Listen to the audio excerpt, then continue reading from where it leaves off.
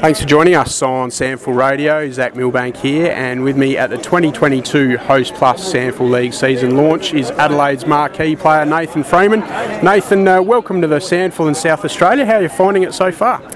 I'm loving it, mate. I've been here for about a month now, and all settled in. Played the last 3 trial games, and really loving the SANFL program, and obviously being in Adelaide, and playing in a really strong comp, and I've seen that in the first 3 trial games, and just looking forward to get stuck into the season. It's disappointing with the AC joint in the shoulder. When do you think you might be back? Well, it's a wait and see at the moment. I think we're going to see how it sets, and could at least a couple of weeks, and we'll see after that. But yeah, it's a wait and see. We'll just play it by ear, but hopefully not too long.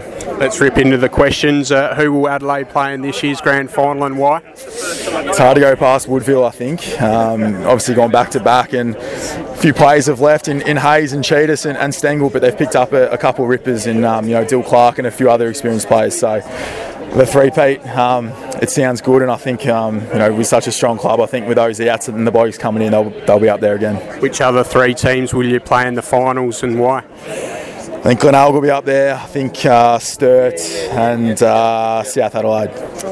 Who will win the Magarey medal, not from West Lakes? Not from West Lakes. I think a good mate of mine, Dill Clark, he's just come across to Woodville West Torrens now. I think he'll be up there. He's a gun player. He's obviously got AFL experience.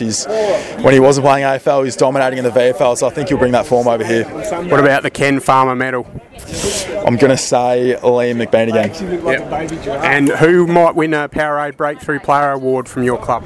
I'll say Jack Lewis. His form in the 3 trial games we've played have been exceptional. He kicked 4 on the weekend in limited game time, so I think he'll be up there. Terrific, Nathan. Thanks very much for your time on SANFL Radio. Wishing you and the Adelaide Footy Club all the best for the 2022 Host Plus SANFL League season. Cheers, thanks for having me.